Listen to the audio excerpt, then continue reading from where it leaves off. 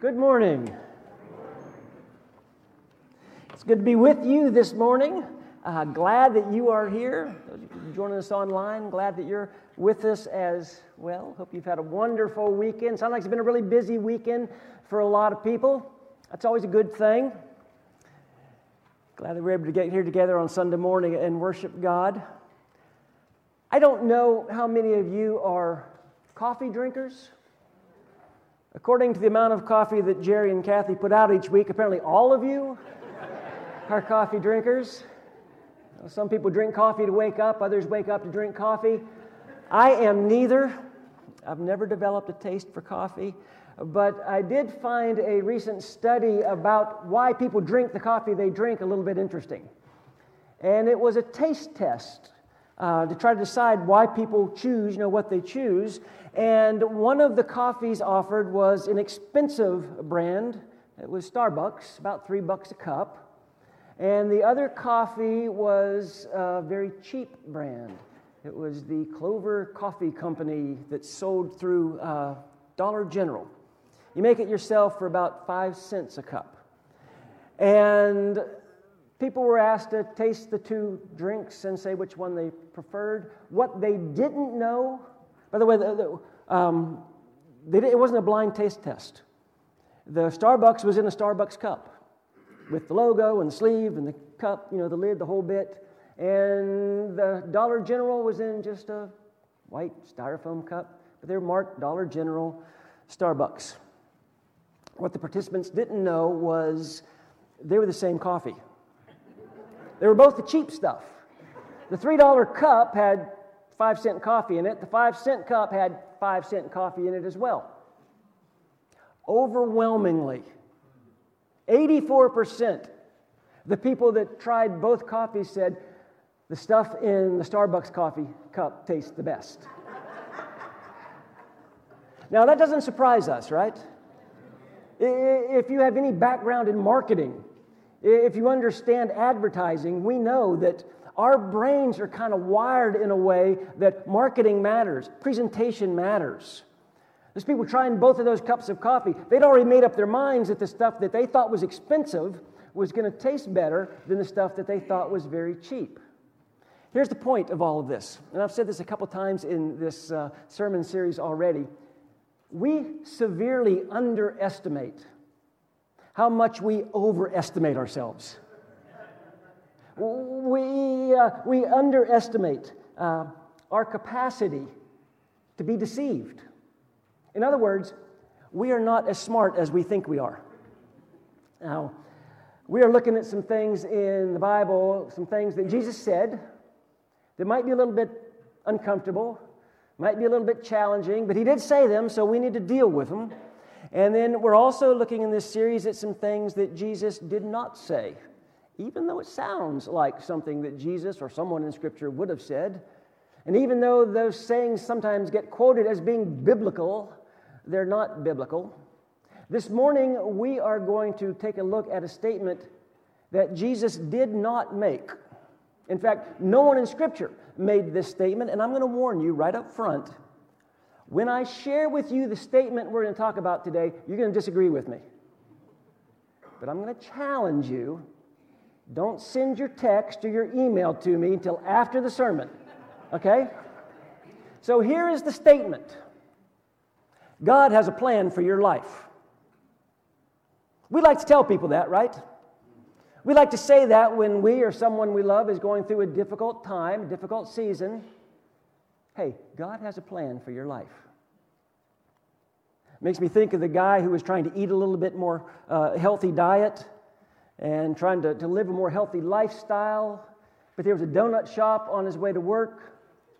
And he always stopped at that donut shop, but he knows he was trying not to. So he got in his car one morning and prayed, God, if you want me to have a donut, let there be a parking spot in front of the donut shop this morning.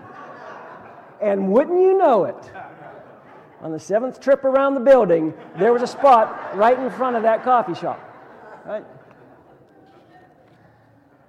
For some reason, we find it sort of comforting to believe that God has our future so meticulously mapped out that even finding parking spots for us in front of donut shops is something that He's involved in. But Jesus never said, God has a plan for your life. In fact, no one in the Bible ever said, God has a plan for your life. And I know some of you right now are about to come out of your seats, aren't you? Because you're thinking, I know that's in the Bible. In fact, I know where it's in the Bible. I can quote the verse that says that God has a plan for my life. In fact, I've got that statement, that verse printed on a coffee mug at home that I'm drinking expensive coffee out of. So, let's just go ahead and deal with the verse that you're all thinking of. Jeremiah chapter 29, verse 11. For I know the plans I have for you, declares the Lord. Plans to prosper you and not to harm you. Plans to give you hope and a future. 4 times in that verse, God uses the word you. So you need to know who the you is that God is speaking to. All through this book, God is speaking to the nation of Israel, warning them through the prophet Jeremiah about the upcoming exile that they're going to experience because of their disbelief and rebellion. But God is also reminding them that even though they have broken the covenant, He's not going to break the covenant. And the exile that they're about to experience isn't going to last forever. Look at the verse right before that verse that's printed on your coffee mug, verse 10. This is what the Lord says. When 70 years are completed for Babylon, I will come to you and fulfill my gracious promise to bring you back to this place. God is reaffirming His covenant with His people. Again, not because they've been good, but because He's good. And if you know your Old Testament history, if you just know history for that matter, you know that the Israelites were taken captive and led into captivity by Babylon. And 70 years later, the Persian Empire defeats the Babylonian Empire, and King Cyrus of Persia allows the Israelites to go back home. So, what's the takeaway from Jeremiah 29, 10, and 11? Well, one takeaway is certainly that God is faithful and that God's promises can be counted on and God's promises will be true. He's trustworthy. But it is a huge leap to go from a national promise to Israel to a personal expectation that God has my life so completely mapped out that it's going to happen exactly like it has to happen. That theology actually was made famous by a guy named John Calvin. And I'll try to explain it a little bit. There are 2 sort of competing theologies. Calvinism argues the sovereignty of God. And I very much appreciate that my Calvinist friends acclaim the sovereignty of God, that God is on the throne and God is in control. But I completely disagree when they say that God is so in control that He's already decided who's going to be saved and who's going to be lost, and there's nothing you can do about it. You're either in or you're out. The other philosophy is Arminianism, which focuses on the free will of man, claiming that we have the right to make choices, and our choices have consequences. Now, here's the deal. It's not really that easy, and it's not quite that black and white, because I don't know any Calvinists that don't look both ways when they cross the street. And we all tell our children, you know, there are consequences to our actions. And no matter how Arminian you might be, when life gets crazy, it is very comforting to know that God is in control and God is on the throne. So we all sort of believe, you know, we're in both of those camps. Yes, God is in control.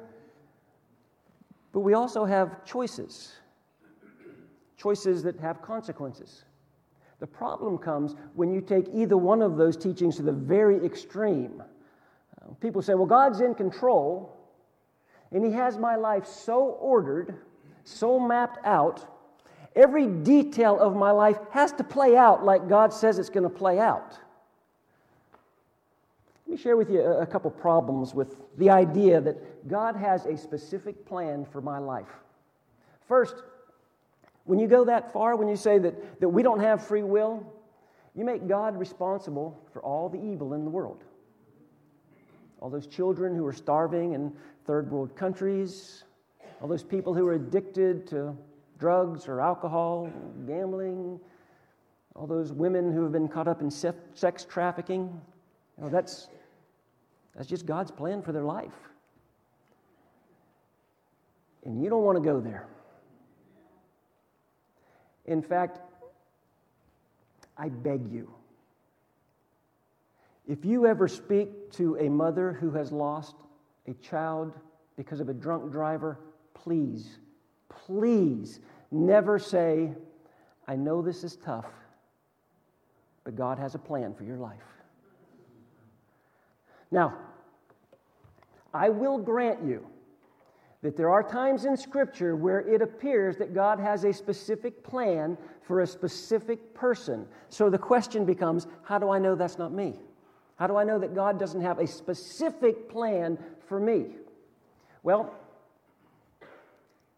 if you're ever outside and a bush is on fire and it's not burning up, and you hear the voice of God say, take off your shoes, pretty good chance God has a very specific thing for you to do soon. Or if you're a virgin and you get pregnant, you just go ahead and assume that God has something very specific for me to do soon. Or if you're traveling somewhere and there's a light and it blinds you, and you hear Jesus talking to you, then 3 days later you can see again, go ahead and make the assumption that God has something very specific in mind for you to do. But most of the time, we live our lives with a lot more options than we do clarity. And when it comes to my life, I think of God more like a football coach than I do a builder. I'll try to explain it. The guy on the right is a builder. He is working off a set of blueprints. He meticulously studies those blueprints because he knows if he messes up one part of the project, if he gets one part of the blueprint wrong, the whole thing's going to be ruined. I mean, if he gets this wall wrong now, then that wrong wall is going to be wrong later. He's got to go exactly by the blueprint. The guy on the left is a football coach. A good football coach always has a game plan, because he doesn't know what the opponent's going to throw at him. He doesn't know exactly how the game is going to go, but he's going to have things that he's going to do. He's going to have ways that he can combat and work against whatever the enemy, the opposite side, is throwing at him. So he's going to have some strategies, and he's going to be prepared to call an audible sometimes. Why? Because he's got his eyes on the big prize. He wants to win the game. Now, which of those two best illustrates how God directs our lives? I think it's the football coach. But maybe you're more comfortable thinking that God is working off a blueprint for your life. Maybe you prefer the blueprint model. If you do, I want to challenge you on that thinking this morning. For one thing, that blueprint model makes knowledge more important than obedience. If God's plan for your life is a blueprint, then you really can't do anything until you have complete clarity. You can't do anything for fear that you'll do the wrong thing and mess up the whole thing. I can't make any decision here because I don't know what might happen next, so, we get paralyzed. But the Bible doesn't talk about clarity as much as it does obedience. Think about those Old Testament heroes of faith. The New Testament for that matter, so often they were challenged in a lot of different ways. They had setbacks. So often they didn't have a whole lot of clarity. But they're heroes of faith because they were obedient. You can go all the way back to the book of Genesis. Noah's told to build an ark because a flood is coming. Noah has no context of what a flood means. In fact, he's building this thing hundreds of miles from where the largest body of water that would float it exists. Or you think about Abraham, who's told to go sacrifice his own son, even though he knows that his son is the son of promise. Or even more of a head-scratcher than that is Joseph, who won't compromise on his own purity, his own personal integrity. He won't sleep with a woman of influence and power, so he's thrown in jail. And he hadn't heard a word from God. He has no idea what's going on. And yet, all of these men, and women we can throw in there too, are considered to be heroes of faith because they trusted God and they obeyed God even when they didn't know everything that was going on around them. Here's another issue that I have with the blueprint model. It makes God out to be a control freak. Listen, I absolutely confirm the sovereignty of God. But I don't think that God is a micromanager. In fact, this depiction of the God that's not in the Bible makes a lot of people mad at the God who is in the Bible. Think about this. You hear someone say, I just got engaged. I'm so thankful for God's plan in my life. Or, we're expecting, finally, praise God for His wonderful plan in our lives. Or, I just got that great job, my dream job. God has such a wonderful plan for my life. Or, my cancer's gone. God and His plan are so wonderful. What does that communicate to that beautiful young person who isn't married? And what does that communicate to that faithful young family that can't have children? Or that brother that just lost his job? Or that sister that just found out that her cancer's spreading? I believe that God, in His wisdom and in His sovereignty, allows us to experience the fallenness of this world. Rains on the just and the unjust. And I believe that God, in His wisdom and in His sovereignty, has allowed us the dignity of choice.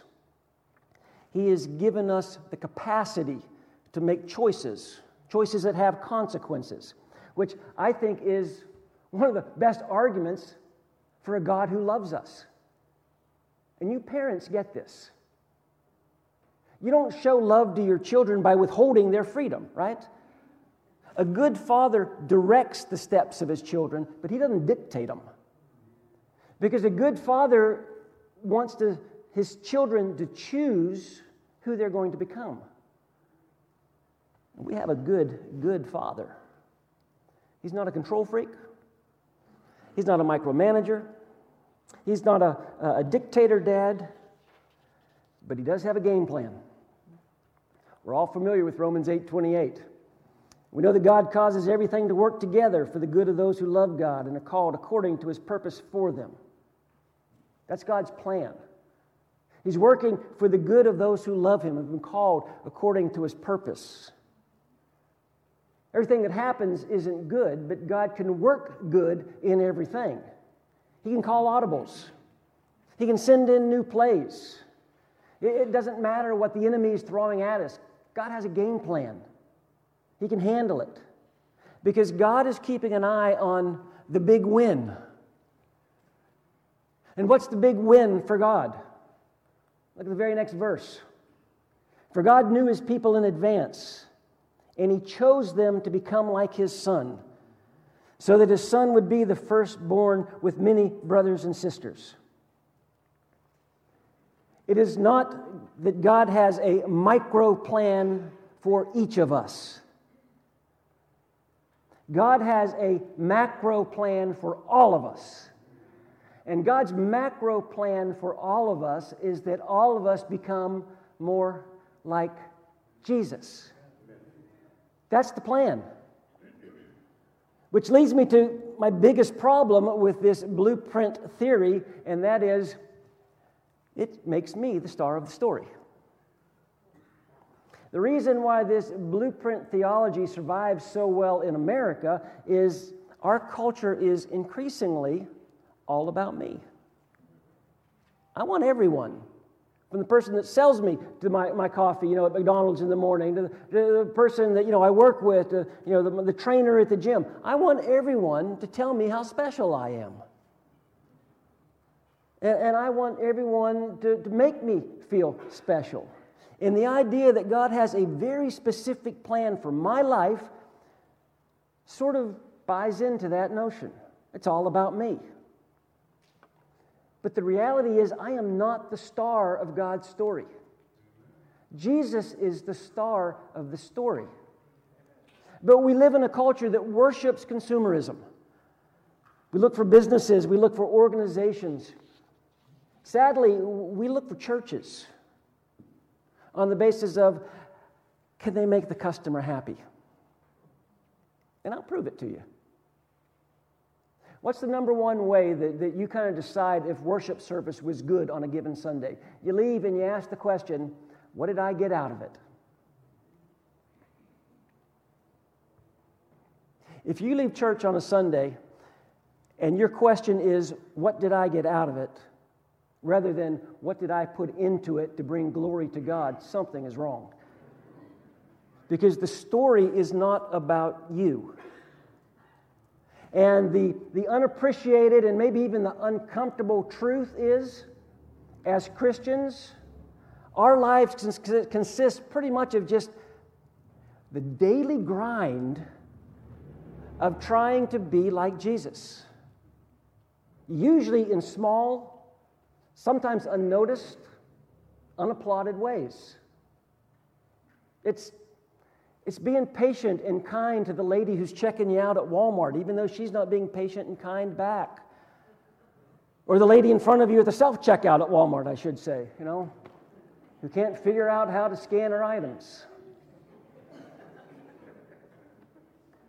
It's serving someone over and over and over again when you know they're never going to tell you thank you. It's listening to someone tell a story that they should have wrapped up 10 minutes ago. But you're being gentle and you're being kind. It's loving someone who is really difficult to love. Discipleship consists of a whole lot of stuff that never makes it to the credits. Because God's plan was never for me to be the star. God's plan was always for me to imitate the star. Let me put this verse back up on the screen. God knew His people in advance, and He chose them to become like His Son. I am convinced that God doesn't really care where I work. But He cares a great deal about how I work. And I don't think He cares where I live. But He cares about how I live. And I don't think God really cared who I married or if I got married at all. But He cares a great deal about how I treat the person that I'm married to. Because God is focused on His children choosing to become what He wants them to become. And so the big deal for God is for His children to make a big deal about Jesus. You think about the next chapter of your life. However old you are, wherever you might be in this walk of life, think about your next chapter, whether it's more schooling, a new job, moving to a different place, a new relationship, the end of an old relationship, retirement, whatever it is. You think about the next chapter. What does God expect? What is God going to do in the next chapter of my life? What am I supposed to do? And we agonize over that. Let me tell you what God wants you to do in the next chapter of your life. He wants you to make Jesus look good. Wherever you are, whatever you're doing, that's His plan. For you to make Jesus look good. Because Jesus is the star. And He's the one who did come with a very specific purpose, and that was to reveal God's purpose and God's plan to the rest of us. Look at Ephesians chapter 1. This is so good. God's secret plan has now been revealed to us. It's a plan centered on Christ, designed a long ago according to His good pleasure. And this is the plan. Here you go. At the right time, He will bring everything. Say everything. Together under the authority of Christ. Now I'm messed up. At the right time, He will bring everything together under the authority of Christ. Everything, say everything, in heaven and on earth. Furthermore, because of Christ, we have received an inheritance from God, for He chose us from the beginning, and He makes everything work out according to His plan. God is in control. God is on the throne. Yes, there's still sin in the world. Yes, there's still an enemy to be dealt with. But let me tell you, God's plan is going to succeed.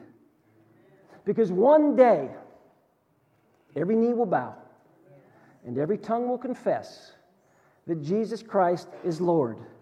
Everything in heaven and on earth is going to be under the authority of Jesus Christ. That's God's plan.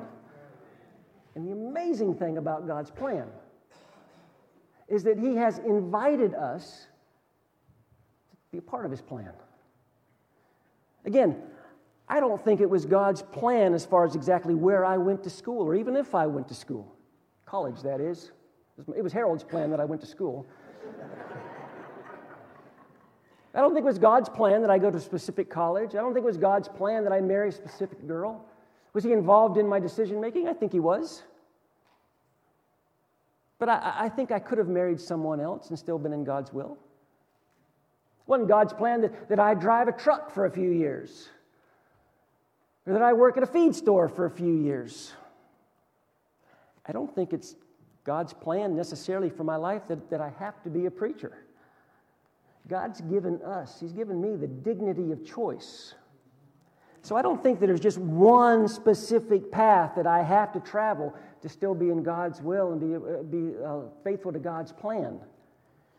But here's what I'm convinced has always been God's plan for my life, and that is no matter where I am, no matter what I'm doing, no matter who I'm doing it with, God's plan for my life is that I be in the process of becoming more like Jesus. Because Jesus is the plan. Jesus is the plan. And so we live our lives on purpose. And we live our lives for a purpose. And tomorrow might bring sickness, and it might bring healing. And it might bring a wonderful new job, and it might bring a pink slip. We don't have perfect clarity about tomorrow. But we do have perfect assurance that no matter what happens tomorrow, Jesus is Lord. God is on His throne. And God's plan is unshakable, it is unstoppable, and it will be completed. We don't need more clarity. We need more faith. And we need more strength to be obedient, so that no matter what happens tomorrow, we look, we act, we serve, we love, and we point people to Jesus. Because Jesus is the plan. And I want to be more like Jesus. And I know you do too. As a church family, if we can help you do that in any way, we invite you to come to the front and let us know how. Let's go ahead and be standing while we sing a song.